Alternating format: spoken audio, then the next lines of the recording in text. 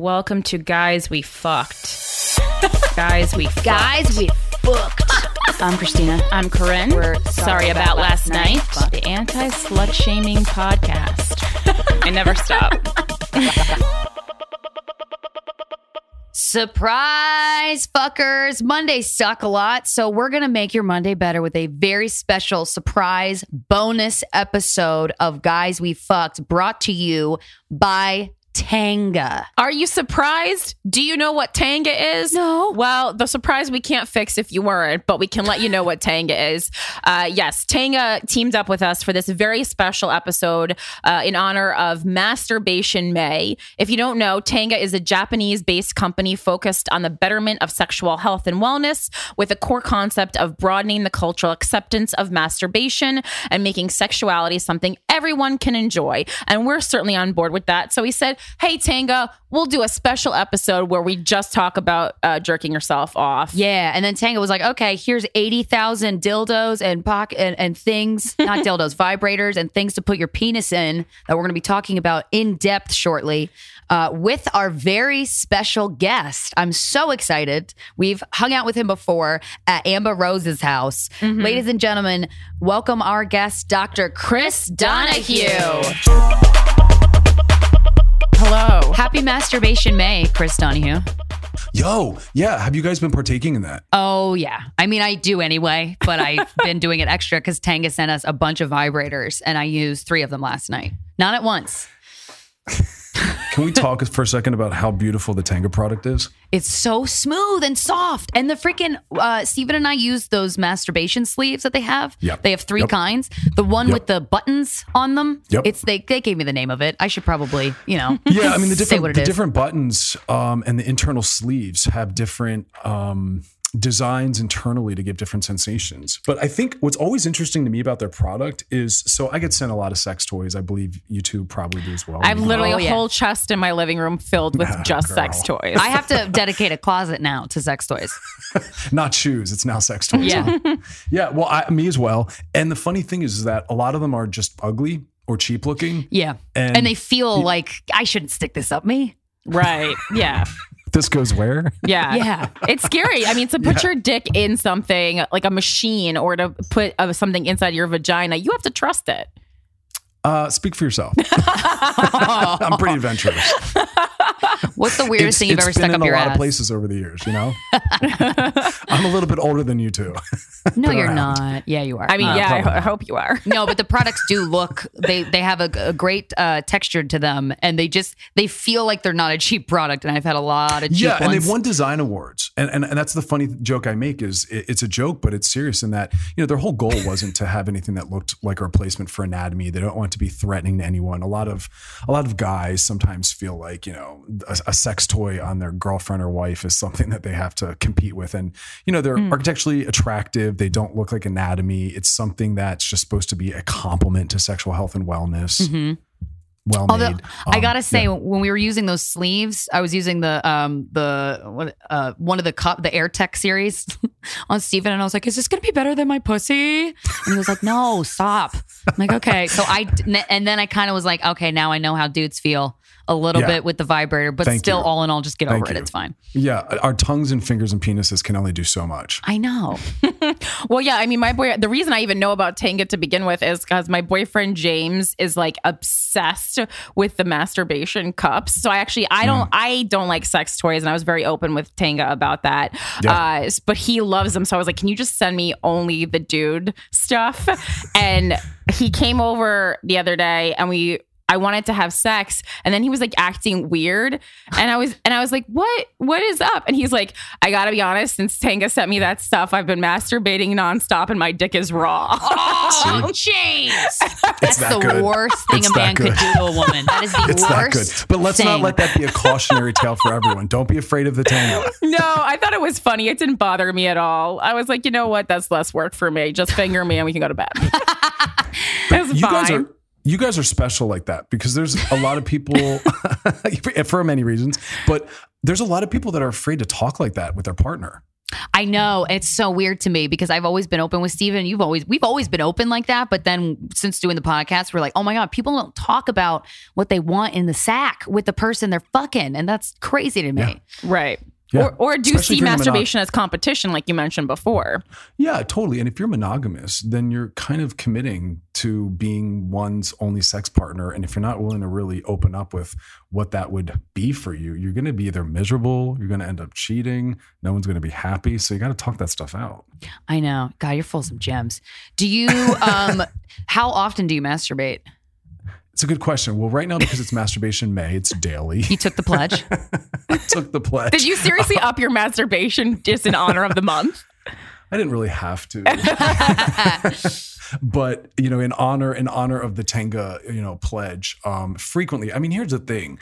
I think I'm from a camp educationally where I was trained to believe that sex wasn't an appropriate, nor was it an adequate tool for entertainment or self-soothing. The psychology field loves to pathologize that.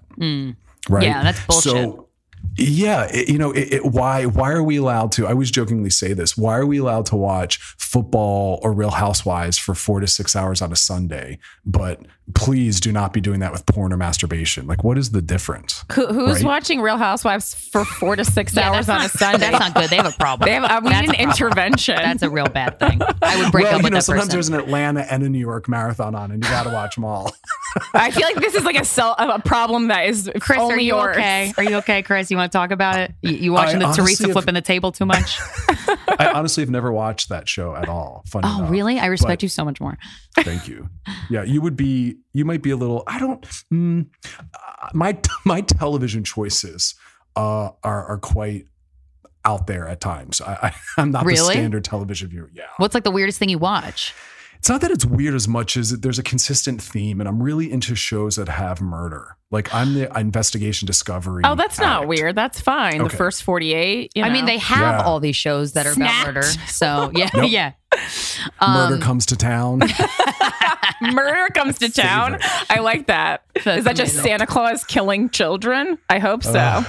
Yeah, I fear thy neighbor. I love all the murder shows. So that's my God. That's They're my just show. making things up, but I like them. I'm waiting for my husband to murder me. Question about sticking your dick in things to get pleasure. The cups. This was the interesting product. The cup series that Tenga has because it's disposable, right? Yeah. It's for masturbators on the go. And I was saying to Steven, I'm like, oh, you take this and you carry on. You go to the bathroom, you could jerk off pretty quickly. And he's like, I would never jerk off on a plane. Please recycle. Sorry, yes, recycle. Wait, can you recycle plastic. something with cum in it? Oh, good question. I want that next to your bottles and cans. No, that wouldn't be hygienic. I was going to wouldn't say, I was like, recommend that. I hope not for my sake. I don't want something to be like a Tenga masturbation cup and then a soda bottle. We should hand Tenga masturbation cups, the disposable ones, to people who catcall us. Oh, yeah. That's actually really funny. Yeah. I just thought of that. Genius. Give it right back to them, right? But like, what's the ideal situation that you would use that in? Because apparently Steven thinks that masturbating in the bathroom of a plane is crude. I don't. Well, I think he's among the minority is the answer to that. Yeah. Idiot. No, just kidding. Love you. I travel a lot. And so for me, it's just to throw in my bag a few of them at the hotel, get home, pre-bed. And the lube's right there. The lube is right there. I mean, the egg is my favorite. It literally unwraps like an egg. Oh, yeah. Do you have one with you? The Tenga egg literally looks like an egg. Unwrap it. The lube is inside. And what I love about it is it's malleable, so you can use it just over the penis head, or you can stretch it all the way down over the shaft as well. One use, throw it away. I've been known to use it maybe more than once. The same But one? I'm environmental. Dirty. Yeah, wow. I'm filthy like that. And those are tiny too. You could literally, if you wanted, if you were that paranoid, put them in an egg carton. And then when TSA is like, you can't transport food, sir. And you're like, no. That's a masturbation sleeve. And he's like, carry on. Give me one. I think that would be weirder to have like a dozen eggs, like a carton of a dozen eggs. Those aren't eggs. What's funny is the Tenga egg 6-pack looks like a 6-pack of eggs. So there you go. Yeah, that's true. There's the photo of it right there. Wow. Yeah. I like that you call it a 6-pack of eggs, like it's beer. Can I get a 6-pack?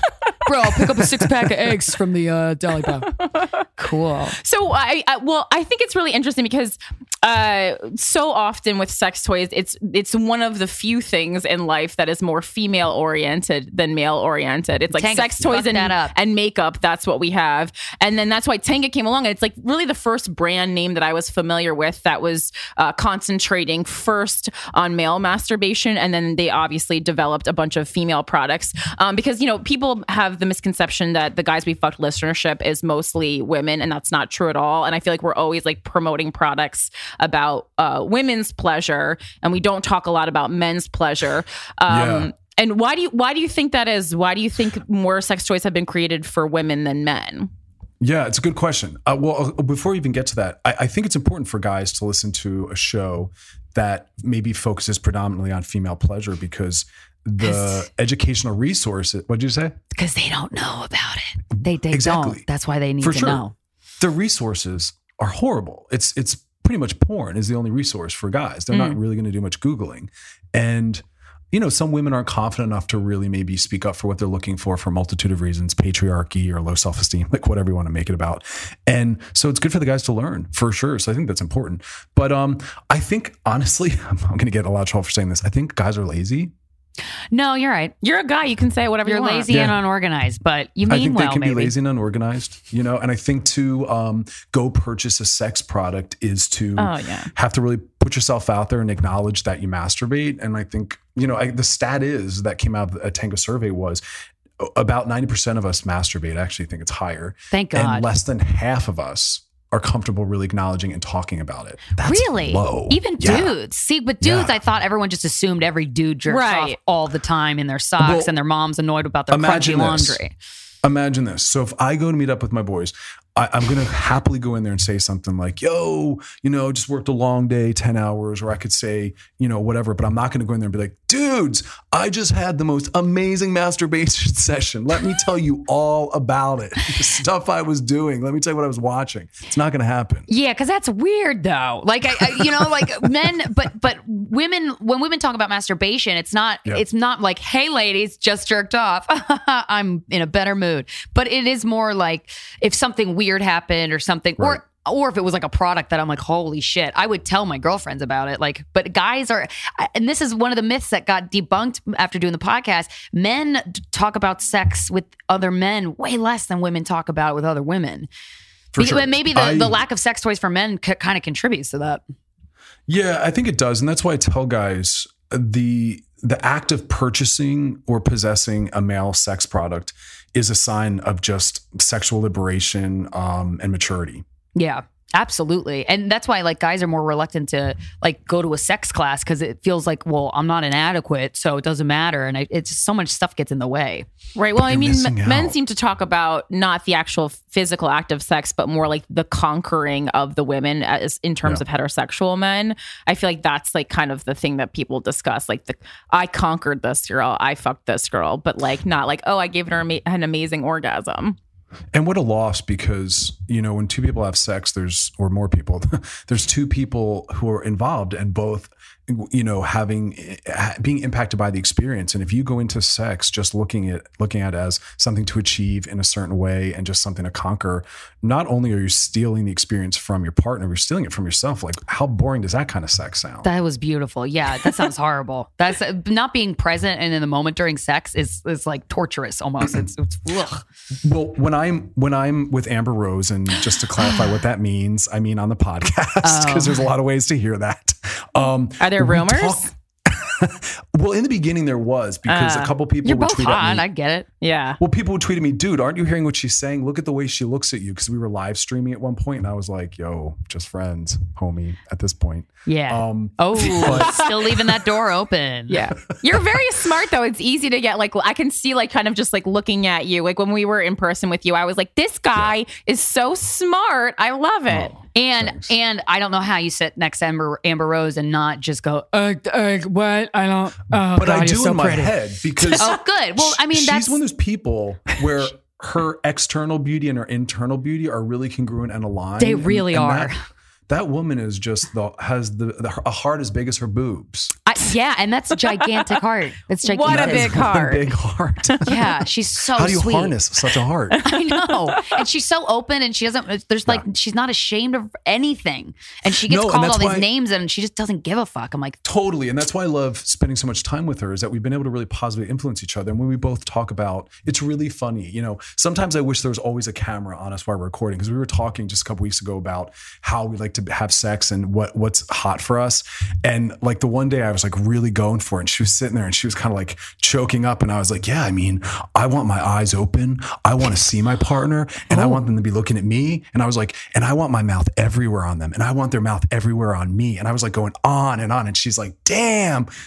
Just like sliding off her chair. I'm sorry. We're recording. I'm sorry. It's getting real. But then you think of the opposite of that as the people that are like, yo, I'm just trying to hit that. And I'm like, that sounds lame for her and for you. Yeah. You're not doing anybody any favors when you talk about sex like that. Yeah, no, absolutely. I mean, and so you're a licensed sex therapist. Is that correct? So can you explain to our listeners, just for those who have never had the pleasure of meeting what does your job entail? Yeah. I mean, my education is actually quite diverse. Like, I did a doctoral program in clinical psych, a doctoral program in human sexuality and sexology. And then I'm also a licensed therapist and a certified sex therapist. Mm-hmm. So I've been in school forever around this stuff. But, basically I do couples and marital therapy and general therapy, but my focus and specialization is really on things that are sexually based. So it's everything from, dysfunctions to sexual pain, to kink and BDSM, to gender and orientative issues, to how-to sexual and body esteem. I mean, it's really quite expansive. Wow. I have a question actually about, you said pain and sex. Yeah. We've gotten a lot of emails about vaginismus. Is that, I'm pronouncing it right? For sure. From women who can't have sex on it, and they've gone to a GYN, and it seems to me, but I don't know what to say because I don't know anything about it, that I'm like, that's the problem. Sorry? You just kind of said the problem. And this isn't to knock gynecology, but it typically is not a biological issue. It generally is an emotional, psychological issue. And what we're really? Damn, we're good. Because we say stuff like that a lot. I'm like, wow, we're great at this. Your mind is closing your pussy. I give you guys honorary degrees. Yeah, so what is it? I now make you both honorary. Yes, thank you. Your body doesn't lie. And if any sexual part of your body, to make it sexual for a second, or, your vaginal muscles are tightening, that's because you're afraid, there's anxiety, you're not comfortable. Honor that. Look into that. What's going on? Maybe the person you're trying to have sex with is not someone you should be comfortable having sex with, or maybe not in that dynamic, or maybe you're not comfortable in your body, but it's probably a rational response. And so there's got to be some psychological work through on that. I don't want you to go to a doctor and have it forced open. So wait, so vaginismus then is all mental? I believe so, for sure. Oh, interesting. Wow. Yeah. Okay. Damn, that opens the door up to other ways that you can actually address the fucking problem, because doctors don't know. Right. It sounds kind of a lot like vaginal IBS, honestly, what you just explained. Because there's a lot of stomach related problems that, they have medicines and they have these commercials for them. But when you talk to someone with IBS, you're like, I think this is more of an anxiety disorder they than anything. Lead a very stressful life. And if your stomach is directly correlated to what's going on in your head, why ain't you pussy? I mean, well, and that's why I try to use the word mind, body, or body, mind, as opposed to saying your mind or your body. I always try to combine them to get people to understand they are the same thing. They are connected. They impact each other. Think in those terms. Yeah. And that's why I love working with sex, is it's a really beautiful entry point into the psyche to really look at what's going on. Because I'll tell you, if you work on your sexuality in terms of, speaking up, honoring and engaging all the things that you're turned on by, and if you can get comfortable in your body, being naked and with a partner, that's how you can work on these other issues like general self-esteem and body esteem and general confidence in the world, because sex is probably the most private, shamed part. And if you can work through that, you can work through the other stuff. Yeah. Are you single? No, I'm not. I was going to say you probably get a lot of puss. Are you in a long-term relationship? I am. How Well, long? it's a newer relationship, but it's committed, and awesome. I do have a ring on. Oh, no. Oh, so you're married? I'm engaged. Oh, congrats. That's awesome. Thanks. Wow. And do you have, are most of your relationships, monogamy is where you guys do? I have had all types of configurations. Oh, really? And you kind of lit up. Tell me No, more. because I love talking to people if they've ever had an open relationship. Like, how does that go? Was it weird? Yeah. The way I kind of explain it, and I explain this way for clients and also about myself is, there's going to be different phases in your relationship where you're going to have possible needs that are shifting, meaning there's times where it's really important, I think, to have a lot of closeness and intimacy. And that might mean spending a lot of time together, having a lot of affection, having a lot of sex because maybe something disruptive happened, or maybe you're going through a tough time, or maybe you're needing a lot of extra support. And in those times, no matter what your configuration is, be close, close it, be monogamous. It's about the two of you. There might be other times where things are really great. You're feeling really good. You're feeling really close. And one of you maybe feels like you have sexual needs outside of that. See if that can work and can be possible. And I've been in past relationships where right now my current one is monogamous, but I've been in ones in the past where one of us, due to traveling a lot or being interested in something sexually that the other wasn't, that was meaningful and made sense. Yeah. Because one of the things that I'm experiencing now is we're just going to go into a therapy sesh. Corinne and I were doing a comedy festival in Austin, Texas. And I found out later, like looking back, I was ovulating, and I usually don't do the stereotypical like hungry for dick when I'm ovulating, but I was flirting with everybody. And it was like, whoa, I was so like horny every second of that trip. And it was really annoying. But then, and in my head, I'm like, oh, I have a cuckolding fetish. So I like seeing my partner fuck other women a lot. Right. He's open to having a threesome with a guy. He's not bisexual, but he's like, if that's what you want and that'll make you happy, yes. But he doesn't want to have sexual experiences without each other. But I'm like, man, I was like almost surprised by how thirsty I was. And I didn't do anything because I would never cheat on him. We've been together for 6 years, but I feel like it might get to a point where I'm like, man, if I'm like on the road or something and that happens, but I can't figure out if that's me being selfish or because my commitment to him is more important to me than getting that satisfaction. But why would getting that satisfaction mean to not honor the commitment if you can, as an adult, share with him that interest of doing that, him allowing you, thereby maybe strengthening the relationship? Because I see it as strengthening if it's transparent. Me too. But he doesn't feel comfortable with me doing anything sexual with another person and him not being there. And that's okay. That's fair. I don't think that's unfair. And I think it's actually pretty evolved that he's at least open to doing things with you in presence. Yeah. Meaning having someone come in. Like, there's a lot of couples that aren't even ready for that. And I think that can be a beautifully bonding thing to have sex together and have a third party come in. For me, if a third comes in, I say this lovingly, they come in as a human sex toy. I don't want it to be about them. It's about me and my partner. And we're using this third person to enjoy each other. Yeah. Yeah. I agree totally. But I like the idea and then it's kind of imbalanced because the idea of him with another woman while I'm not there, I'm like, yeah, tell me about it later. Like that sounds great. But then he just doesn't have that. He doesn't have that cuckold thing at all. He doesn't get turned on by it. It honestly seems after we talked like that would make him really sad. I'm like, oh, okay. Me and you would make quite a pair because I'm on board with you.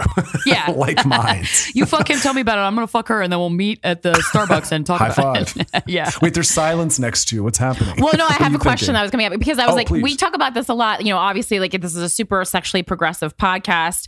And I actually, over the course of this 3 years, have become what I would say more vanilla. Like after talking about all this crazy stuff and doing a bunch of crazy stuff and going to sex clubs and giving people blowjobs and whatever, I'm just like, I'm kind of over it all and really just looking for something pretty simple and monogamous, which is what I'm in now.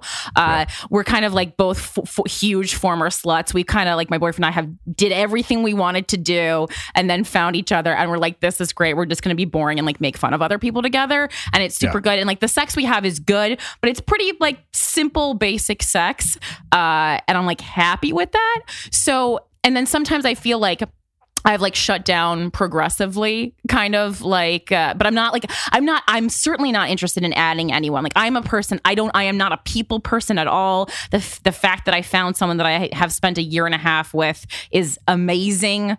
I can't even believe I found a person that I would want to spend that much time with. But like, I have a pattern of like getting into like, like it takes me a while to find someone, but then when I do, I usually stay with that person for a long time. It makes sense because some people, so this comes up with Amber as well, where some people assume that the way we might be sexually in terms of how progressive we are in one domain, that it should or will apply to all domains, and it doesn't. And you're giving a beautiful example where Amber is very much a slut in some ways, in some forms. She will go out of the house with her boobs hanging out, or at Coachella, as she called it, Hochella, in a fishnet, boobs blazing, where I go out and I dress pretty covered up and stiff, but then I go home and I'm more kinky. She goes home and she's more vanilla. And so you are very progressive on the podcast. Your work involves all of that. And that's kind of where you act out and encounter your sex positivity. But when you go home, you don't feel the need to do that. And there's something beautiful about that. There's a balance in that for you. Yeah. Well, it's kind of like too, like you can compare it to, when we go on tour and we're doing like a city a night, 2 shows a night and whatever. And I come home and I'm like, I just want to read a book on the couch like that. Yeah. And I enjoy this. I love enjoying simple things. But in order to want to enjoy simple things, I need to have like either have done non-simple things for a really long time. And I'm just like, that's what I crave. Cause Steven and I, like, sometimes he's just like, can we just make out? And I'm like, yeah, let's just make out on the couch. And that's it. Oh, like, that's sometimes nice. Sometimes I just want to cuddle and lay there and be held.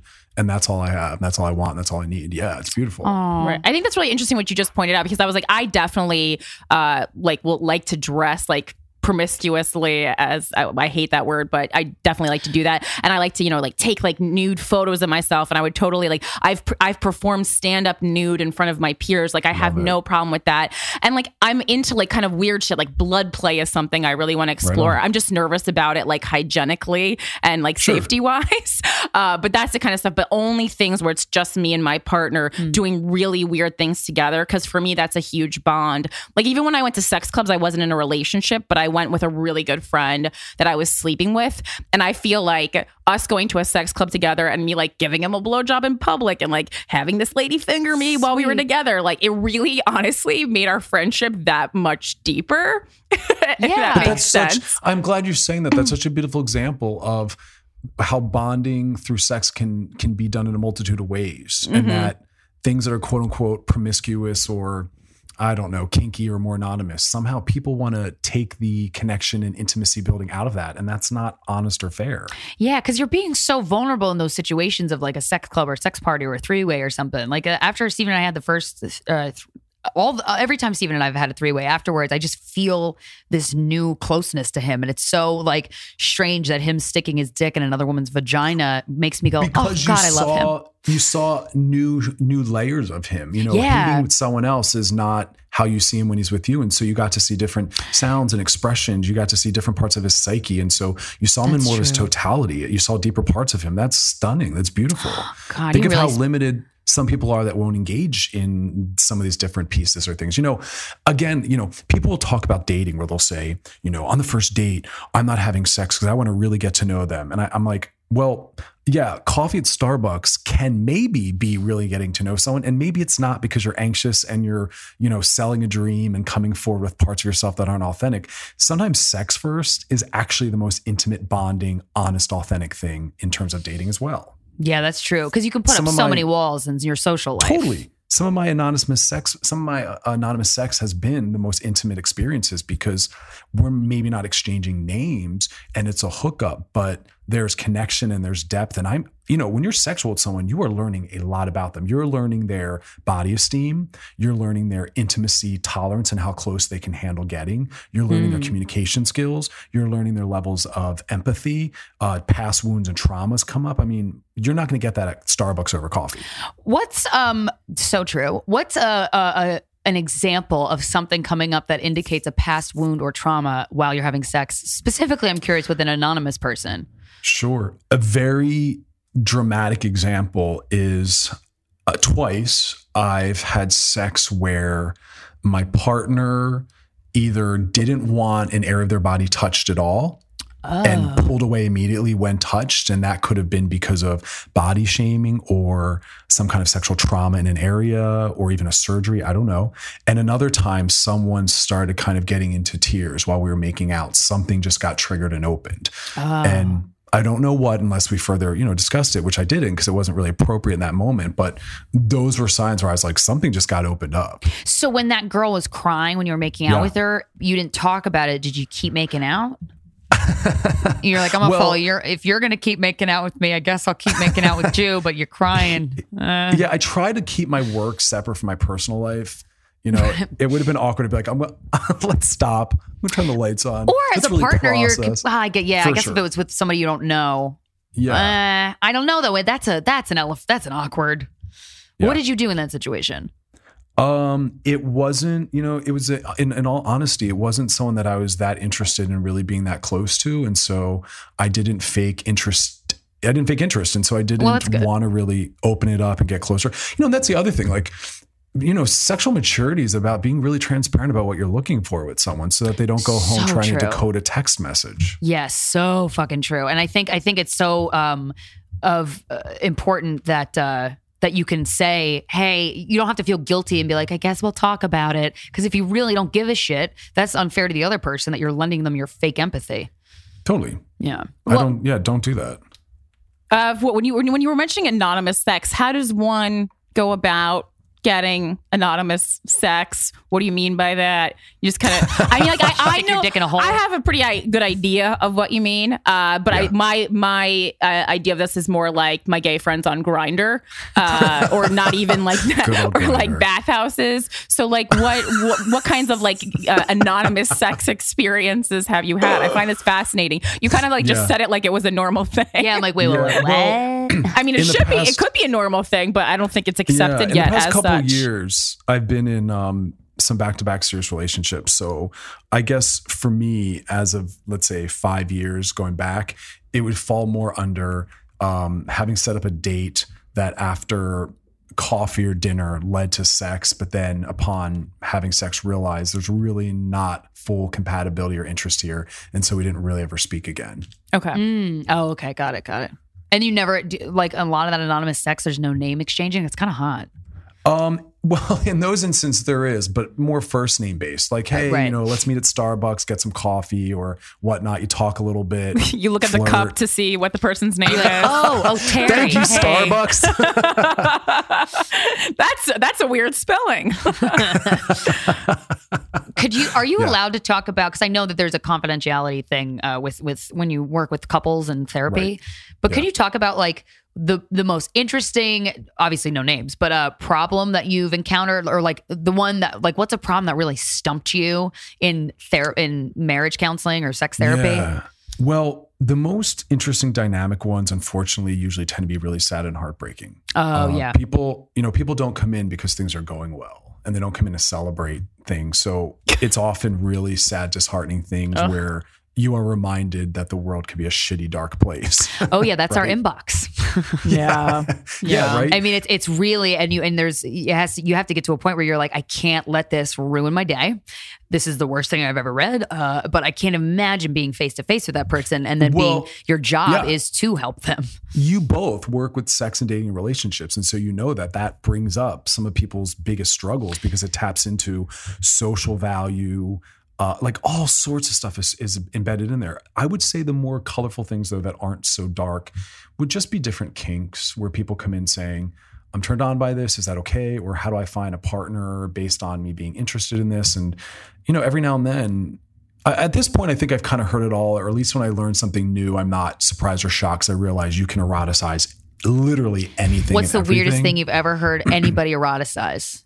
Weird meaning just uncommon. Surprised. Yeah. Sure. So this is actually more helpful. On our podcast on Loveline, we Amber had thought she had heard of everything at this point, and someone called in, and the question was literally not about the specific interest. It was just more along the lines of, how do I set boundaries around things I don't want to do that my partner wants me to do? And Amber kept saying, but what are you talking about? And the girl's like, I don't really want to open that up. And Amber's like, no, tell us. So the girl's like, well, he wants to watch me fuck a dog. And I've heard that. You've that heard wasn't of that? a shocker. Oh, for sure. You've not heard that? Wait, how can a girl fuck a dog? A boy dog. Get fucked by a dog. Is that more helpful? Can a dog have that? Does a dog have that dexterity to fuck a person? For sure. Yeah. A dog knows where the pussy is? You just stick your dog. You just shit. stick your dog's dick in your vagina. Google that shit. Yeah, for sure. I will but not. I'll take your word for it. It got more colorful in that there was like a secondary piece, and Amber's like, "Oh shit, okay, well, wait, what else?" And I was like, "I'm all no, cut it off. Yeah. Like, let's not keep the treasure chest and Amber's closed." Like, she's pushing. And then the girl's like, well, he wants to watch me fuck his dad. And Amber's like, I don't know what to say now. She's like, I'm sweating. I'm uncomfortable. So you hear a lot. What did you say? What? And I would assume that I want to see you fuck my dad thing is maybe from a past trauma in his life, maybe? Well, no, I don't like to pathologize and assume that colorful sexual interests inherently came from a damaged history, because they don't have to. And as we age and mature, our sexualities grow as works, new things are brought to us and we realize, wow, I never found that arousing. I do now. So it's less about that and more just about talking about taking care of yourself and boundaries and can an animal consent to sex and your thoughts around that and, those issues. I mean, do you think an animal can consent to sex? I feel like no. My answer is kind of punchy in that I'm pretty much vegan. So I'm like, you're all out there killing animals to eat them. So don't act like you're upset about giving one a blowjob. Like there are larger existential questions in that. You're not wrong. I wouldn't do it, nor would I recommend anyone do it. But I kind of agree with you. Like, also, I just don't think animals, I don't think you're going to destroy an animal's mind by having them have sex without saying yes, the way you would a human. Because I see animals go up to other animals who don't want it, but the other animal's like, whatever. Yeah, it's animalistic. Yeah. Oh, true. Yeah. Oh, so well, good. I also see some of these same people, and again, I'm not weighing in on yay or nay, but I also see some of these same people, smack their dog because they don't want their dog on the couch. And it's like, well, that didn't look very loving towards your pet. Once again, this episode is brought to you by TENGA. PETA. Tenga. Yeah, sorry, TENGA. No. It's amazing. This is why people tune in, because we get into the hard topics, including dog fucking. That's okay, life, that's why the other podcasts are afraid to talk about dog fucking, not us. I do. We won't end on a dark note, so I'll ask this question now. What is, because I think it's so important to talk about, what's the darkest scenario or situation or problem you've ever heard somebody have? Wait, I thought we weren't ending. Oh, that's no, yeah, we still have more time. So I want to ask it now so we don't end it on the sads. Again, man, one that really was like, oh. I know our email, but I'm sensitive, so it's frequent because. Me too. Me too. There's one for me that sticks out. Which one? A girl who was raped by her father, and on her 10th birthday, her father administered several abortions on her. And on her 10th birthday, he invited his friends over, and they gang raped her, and she escaped. It was a happy ending, but I was like, she wrote a very long email detailing it, and I was like, holy fucking shit. And that was rough. Things that involve family assault tend to be the darkest and most difficult to work with, because you hope, and this isn't always the case, but you hope that the family dynamic can be a nourishing, nurturing, safe space. And that can be quite difficult when it's not. And so, I would say ones that fall along those lines, or even, just adults that are out in the world and they're married and just having a partner really deceive you in a multitude of ways. I work with a lot of that, where they come in and they thought that they were leading this really beautiful life and they found out they weren't. And that brings us almost back to the topic we were talking earlier, which is be transparent. Give your partner a chance to weigh in on what they're willing to allow or be a part of. Take that risk to be known versus just deciding that they're not okay with it or not open to something and doing it without their consent, so that they find out later and they feel so wounded, because that's not okay. It's crazy how much fear has such a huge part in people holding back. And it's like, if you just feel the fear and do it anyway, you will feel so much better. I promise you. If you just talk about the thing that you want to talk about, or just fucking open up and communicate. Or maybe you won't feel better. And that's part of realizing that there's inherent limits in monogamy or being with a partner. And you either allow that and you mourn the loss of what you won't have, or you realize, I need a different partner. I don't know. That's a beautiful moment for some adults to really to sit in that bind of, what do I want to do about this? Because I've worked with clients, and I'm thinking of one that was younger, in their teens, late teens of adult age. And he was interested in something in terms of kink that he wasn't confident bringing to his girlfriend. And age-wise was a little bit understandable. Two 19-year-olds might not have the sexual sophistication and confidence to be told that their partner's into something really kinky. Yeah. And so he was going online and finding anonymous people to do it with. And that's not really safe either. He would go to their houses, and he was heterosexual. And he was doing it with men because he was only able to find men that were willing to engage in this kink. And so it brought up for him, am I sick because I'm into this? What do I do about this girl that I love? And what does it mean that I'm doing it with men? What'd you say? All because he didn't have the confidence just to sit down, Heather, his girlfriend or whatever her name was. I give her the name Heather because in my head she's blonde, maybe not. And to say to her, listen, I am really turned on at the idea of being treated like a pet or a dog, and I want to be put on a leash and all of that. Are you willing or open to that in any form? Maybe she would have been like, sure, I love you. Maybe that's not even nearly as weird as I thought you were going to say. Yeah, weird. Right. But for him, there was so much shame in bringing that forward. So young, he'd meet guys online and go to their house, and they'd put him on leashes. And I'm like, you're being possibly bound. You're with someone anonymous. Does anyone know where you're going? And he's like, well, of course not. And so the first part of my work with him would be around safety, knowing that he was going to do this. So we had to work on safety and shame reduction. It's okay that you're into this. How can you engage in it safely? And then the third step would be, how can we possibly bring in your partner and together talk to her about it? Yeah, because I think too, if she were to meet, if he opened up to her about that and she was like, what? And even if she had that weird reaction, that doesn't necessarily mean it can't happen. Correct. Yeah. It takes time. And also she might be like, yes, oh my God, yes. Right. She might, exactly. But there's also, I always remind people that it's a coming out process. Coming out's not just about being gay or lesbian or trans. Coming out's about being your sexual self. And it took him years to get to that point. You need to give her more than 1 hour to digest and wrap her head around such stuff. Absolutely. Let her acclimate to that. And, I also work with some males, and this actually breaks my heart as well, where I work with some heterosexually defined males who are also interested in transsexualism, meaning they're aroused by the idea of being sexual with a partner that's trans. And that has, in many cases, been very difficult for their wives to stumble upon or find out about, thinking that then he's gay. Or like, because it's I'm not good enough. Am I not satisfying enough? Or I'm not. Sure. Yeah. And what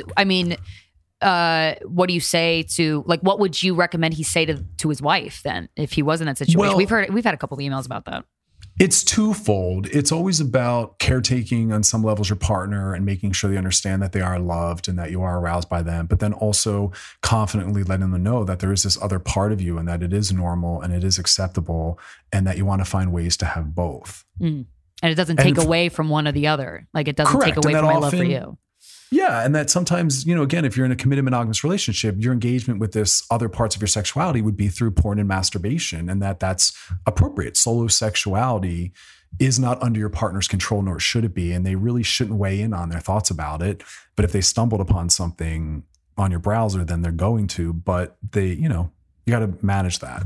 Yeah. Kind of piggybacking off of what you just said about safety and then going back into masturbation. What are your thoughts or experiences with autoerotic asphyxiation? Yeah, dangerous. People die from that. That can be something that's, 100%, here's the thing. When you're aroused, your executive functioning and judgment is decreased and can go offline a little bit. And a really easy example is, the things we'll put in our mouths when we're aroused are not the things we want in our mouths when we're sitting there watching television, right? Mm-hmm. Like, you're not going to just put your partner's foot in your mouth while at the dinner table. It's gross. But if you're turned on, maybe you're more willing, right? Yeah. So my point is that while, choking yourself if you're using a belt or something you don't even have a lot of control over, when you're aroused, you might tip into that gray danger area, not caring or not aware, and then lose control, literally lose consciousness. Mm-hmm. A multitude of things can go wrong. So that, for me, tends to fall under a little bit of a danger zone that I tend to not recommend. Okay. I tend to say the whole, what else turned you on? Right. Let's try everything else. No, I love that answer. Just because, we've heard a lot of not great stories and endings to that. And then kind of going off that, how about blood play? Because that's, for something I'm into. We've had only one guest, and he was a registered nurse who was able to like safely do blood play. It's something I'm very interested in, but just, seems very dangerous. I'm okay. I'm actually okay with blood play, but you nailed it in that falls for me under the topic of something you need to do a lot of research on. Safety. And also that falls under something I think it's great if you can find a mentor, someone who's done it and is knowledgeable and can explain it to you. And luckily especially if you're in a major city, places like the Pleasure Chest and other places, and a lot of, and for people that are listening, Google, there are a lot of BDSM and kink dungeons and groups where you can find someone experienced in these things and they can explain and walk you through. And I think that's very important for something like that, because there is a safety issue for sure. Yeah, absolutely. Cool. But you have my support. Thank you. I have a question having to do with specifically the masturbation. Are we on sleeves. Loveline right now? I know, right? Just kidding. Go ahead. One thing that a problem that we get, or a question that we get, when a guy can't get it up with a condom on. That's a big problem. But I was thinking, like I said, I was using those masturbation sleeves on Steven last night. It was really fun. And I know that they help with, you can kind of increase your duration with sex if you kind of practice on one of the TENGA sleeves. But could you, in theory, put a condom on your dick and masturbate with that? And get better at getting hard with a condom and staying hard? Do. Because when guys say, I can't get hard without a condom, you can. You're just not trying, right? No, I don't agree. Condoms aren't really that hot in general. And I also struggle with staying hard with the condom on. It decreases sensitivity. It does turn me off. Like I said, I'm in a committed relationship, so I don't use them. And so to then put one on at some point would really throw me off. But that is where sex toys help, because you then are getting used to the sensation of having something there, like a barrier. But I would say that you just nailed it. Like, masturbate with a condom. Learn to eroticize condom use. Learn to get comfortable and habituated to arousal with a condom. And that's what I'd say. If you're only using them when you're with a partner, I don't know how often you're doing that, but it's probably not that often. And so it's going to be new for you. But if you're masturbating frequently with one, it will then become an aroused thing. It will be associated. Yeah. So there's no such thing as like a penis, like medically being just no chance in hell getting hard with a condom on. It's all what you're used to, what the sensation They're just is. Not used to it. Okay. It's just a little bit decreased. And here's the other thing I always throw in there too. What's beautiful about our sexual psychology is that we can override biological issues with more biology or more psychology, which means this. If biologically my penis isn't holding enough blood to stay erect, okay, I can amp up my arousal level by psychologically looking at something, thinking about something, saying something, having something said to me, adding another piece, or I can add another level of biology, meaning, how about you lick my balls while you stroke my penis in a condom to help me get hard? How about while I'm penetrating you, stroking my erection, you're also playing with my nipples? Use other biological things, use your fingers and toys and fold stuff in, play some porn. I mean, there's other things to kind of amp it up. Totally. Is there such a thing as masturbating too much? It's such a good question. It's actually a really, really important question, because it falls under sex shaming at times. And there's this made up label called porn addiction and sex addiction. Those aren't real things. You can't be addicted to those things. Really? Those things were made up by non-sexually trained professionals, people that aren't trained in human sexuality. The sex therapy world doesn't acknowledge it. The American Psychological Association doesn't. The Diagnostic Manual rejected it as a real thing. It isn't real. It's not ethical to even use that word. But so it's just an excuse. Well, I would say this. Can you masturbate too much? Well, sure. You can masturbate to a point where you're hurting your penis. You can masturbate to a point where you're not available to be sexual with your partner because you're prioritizing solo sex. And some people are solo sex where they aren't geared towards partnered sex, and let your partner know that, but not in terms of it being an addiction. But, I can eat so much that then when it's time for dinner, I'm not hungry. I'm not addicted to, pretzel balls, but I'll eat a box of them sometimes. Well, yeah, because it seems like if someone masturbates all the time, they're avoiding something. That seems to me as like an example that pops up as like, oh, that's a valid reason for why you're masturbating. I don't think you're addicted to it. Yeah, or a lot of time. A lot of downtime. Yeah, or they're just living. If I can, if I can read for 3 or 4 hours, and I do, then I can also masturbate for 3 or 4 hours. If I can play video games for 2 hours every day, I can masturbate for 2 hours every day. If I can go to yoga for an hour every day or pray or chant for an hour every day, which I do, I can also masturbate. You know, we love to make the sexualized version of something inherently problematic. If I can travel the world to look at art, I can travel the world to have different kinds of sex. If I can be a connoisseur of food and knowledgeable about it, I can be a sex geek who reads all the sex stuff and reads all the sex blogs, you know? So true. And that's what, like, yeah. And that I always thought that about like massage therapy, because I always get massages, and like I'm so pro sex worker, and that's a comparison that's not even that different. You are getting physical pleasure from another person. How is that any, like, every time someone like kind of poo-poos sex work, I'm like, have you ever gotten a massage? Because like, what are you talking about? And to stick with the massage thing, in LA, one of my favorite places, they wouldn't massage any higher than your mid-thigh. And I would say to them, I'm not coming back. I want my butt massage. Yeah, that's like my whole body. Yeah, I love butt massage. It's great. Don't ignore a part of my body as inappropriate or shameful and not being willing to touch it. Like, what? I always wondered, like, if we just made up a stigma that getting your shoulders rubbed was disgusting and meant you were a whore, would people avoid it? They probably would. We worked hard enough to really promote it. There's a time when people covered the legs on a chair and women wore dresses to their ankles because to see the legs on a chair or a women's leg was inappropriate. I know. And now it's just like, it's all out there, baby. Thanks, Amber Rose. Yeah. And then how about as like with masturbating, like as a woman specifically, because that's the only way I've masturbated, like desensitization of the clit. Because for me, like, I'm great at masturbating with my hand, but for me, the reason I have trouble with sex toys is because honestly, like the feeling of vibration on my clit, I don't really understand that, because that's vibration is not the feeling that I'm getting when a penis is inside me. Right. Do you have any insight to that? Because I don't like it. Like it hurts, even the lowest level on anything. I tell people a couple things. You know, number one, your method of masturbating, if you masturbate frequently and often and for long periods of time, it's going to habituate your arousal to one specific consistency or speed or motion. And it's not always transferable to a human's fingers, tongue, penis, or whatnot. Like, guys' penises cannot keep up with you laying in the tub with the water from the tub shooting on your clit. Like, it cannot be done.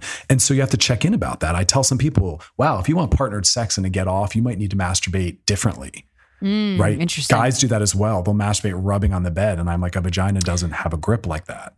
Yeah. Well, I think I fucked myself over when I started masturbating early as a kid. I would be humping everything in sight. And so it took me I've never masturbated with just my hand, and I just can't, because I need that, that type of hard stimulation. But you can retrain, I would assume, your puss. Yeah, I tell guys, masturbate with a lube. Some women, they put direct pressure on the clitoris, and I'll say, put a towel between the toy and that. That's a good idea. There's things like that. There's also different toys that do have variable motions and directions. Yeah. There's this new one, and you almost have to Google it to see it. It looks like a circular Ferris wheel, and it has little tongues going down and around it, and it just kind of flips and smacks. That sounds amazing. That's I need like some smack. wet or like rubbing, like I hate the vibration. I also don't like sticking plastic inside my vagina. It something inside me. I don't know if this is normal, but like if I stick my own finger inside me or a toy inside me, I actually get like what I would call like seasick. I feel seasick. Is that? I've heard you say that before. Yeah. Here's the other thing, and you're bringing us to a beautiful gem, which is, everyone's sexual anatomy and erogenous zones are going to be different. So I think we all know at this point that only like 1/3 of women will orgasm from vaginal penetration. Okay. Lucky. But yet there's a third that do. Some women, it's not going to even be clitoral play that's arousing for them. Maybe it's more about people really grabbing on and playing and tugging with the labia and the lips, because it's more centric that way. Other women, it's more like what we kind of now call the U spot, where it's the urethral opening because of all that concentrated tissue. They like that rubbed or licked instead of the clit. You got to really explore. There's like 18 different kinds of orgasms I feel like women can have. Well, Corinne, I was just saying, last night it's called the Yuki. It's a vibe. I love the feel of it. It's a silicone, but it's like soft. And I had it on, and I had like the vibrating part on, but then I turned it off, and I was just rubbing it, and I was like, whoa, this is fun. So it was like, I was kind of surprised by I didn't kind of want the vibration at that time because the texture felt so good. You got to explore. Yeah. Right. Well, because they're made of silicone, so it has like a soft feel. Because this is the Aroha. I'm like, I can't pronounce Japanese things, guys. You're really, but they're so really beautiful. killing me. I mean, they if are. you guys, They are. the listeners, go to the website just to look at the stunning designs of these Tenga products. And I hate when sex toys look cheesy. It just, I don't want to use them. It makes me feel stupid using them. Yeah. Some women, I've always wanted to ask somebody about this.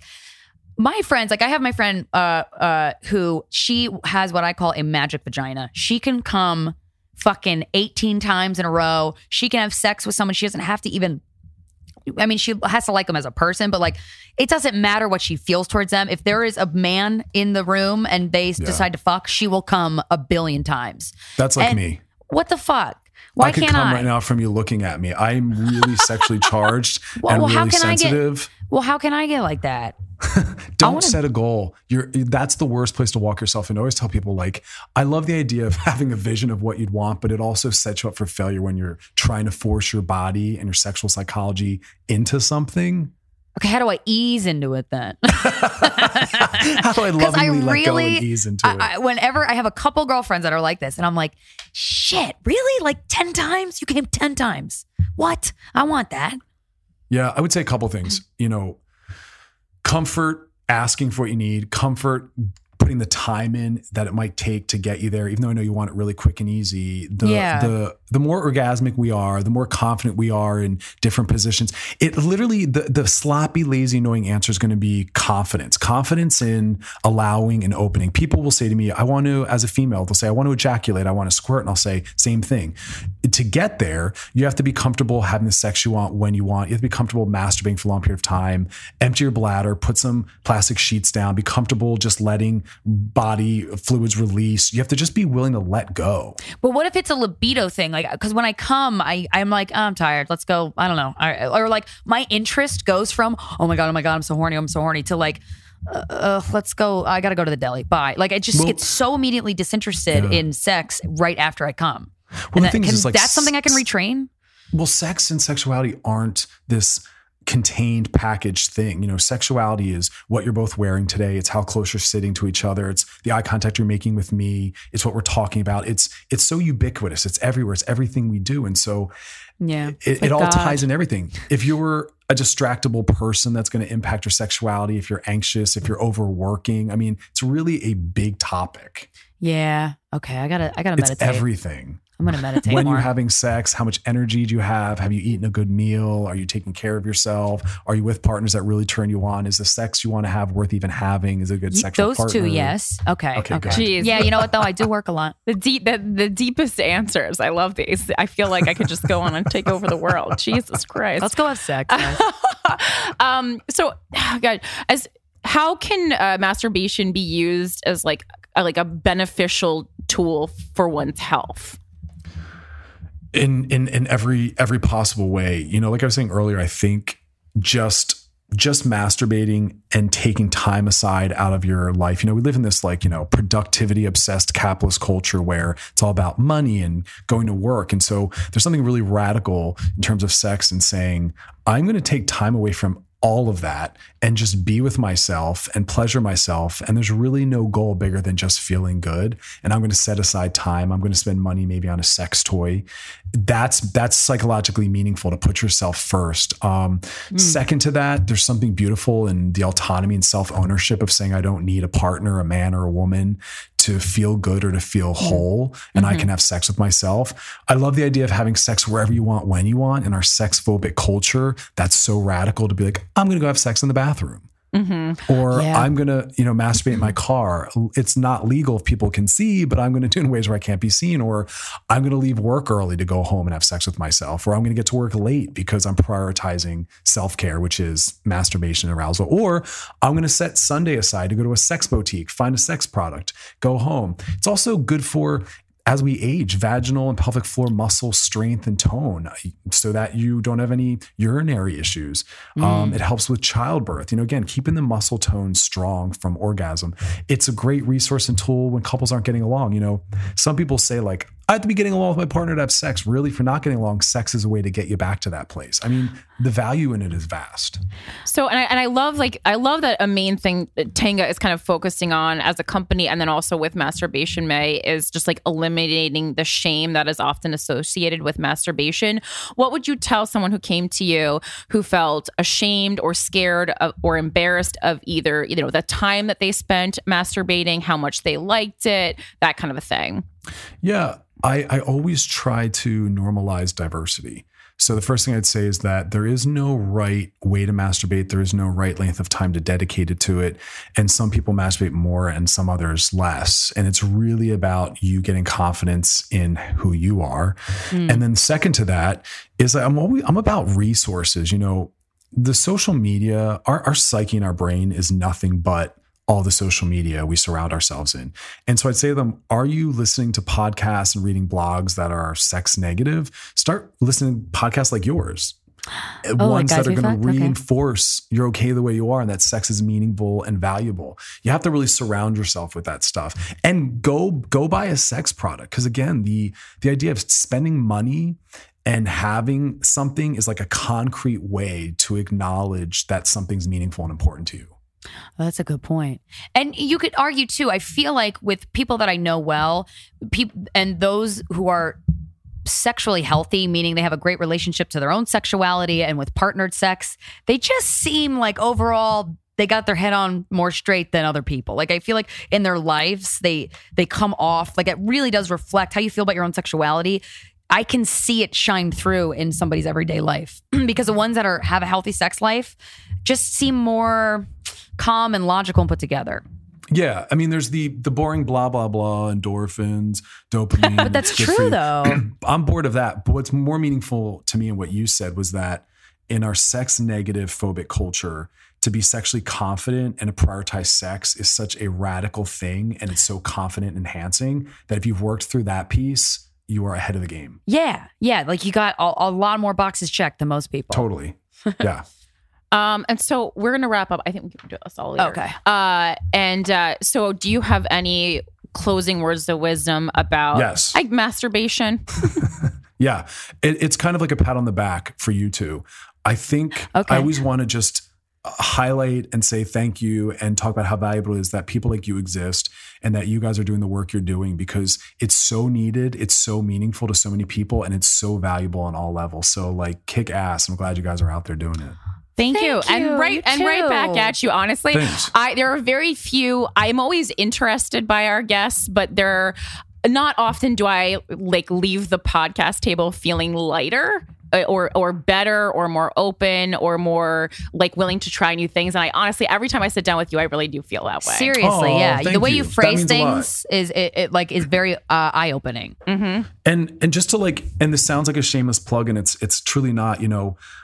My book, Sex Outside the Lines, came out last year, and people will say to me, I want to do the work. I want to work with someone like you. And sadly, not everyone has access to the funds or to a sex therapist, period. Yeah. And so the whole purpose of that book was to give people some resource that could really make them feel more sexually confident and kind of walk them through some sex therapy. So I lovingly point that out as a resource for people that want to find more support around the things we're talking about. Yeah. And you know what the fuck you're talking about. So definitely buy his book because he's got good advice from a doctor's perspective. I'm so glad you said that because I actually was like, what book am I going to read as I am avoiding hanging out in casinos in Las Vegas? And I'm going to go home. Sex Outside the Lines. And Amazon that immediately. Yeah. I'm so excited.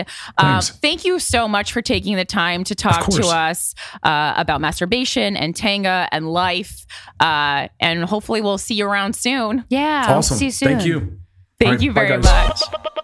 Well, thank you very much to all the listeners and Dr. Chris Donaghue for joining us for that very special surprise Monday edition of Guys We Fucked in honor of Masturbation May.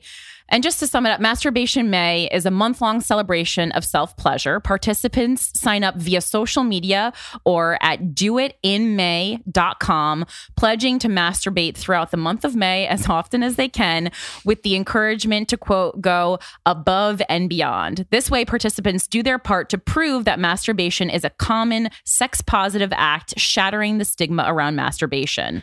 I like it. If I got to prove it, I guess I got to jerk off. Sorry. Well, I guess I'll just have to do this for the team. TENGA isn't just encouraging participants. They're putting their money where their mouth is. Yeah. TENGA will donate money to the Sexuality Information and Education Council of the United States. A lot of you, including myself, probably didn't even know that existed. Well, I was going to say, well, it still exists. Yeah, it's called SIECUS, SIECUS, an organization committed to providing Americans with accurate and comprehensive sexuality education. So guys, if we didn't get it in school, we can get it now as adults. They're giving $1 for every online sign up and $2 for every use of the hashtag #DoItInMay, up to $10,000. As a bonus, the first 50 people to register will receive a thank you gift courtesy of TENGA. Participants are encouraged to keep it up, spreading the word to family and friends as appropriate.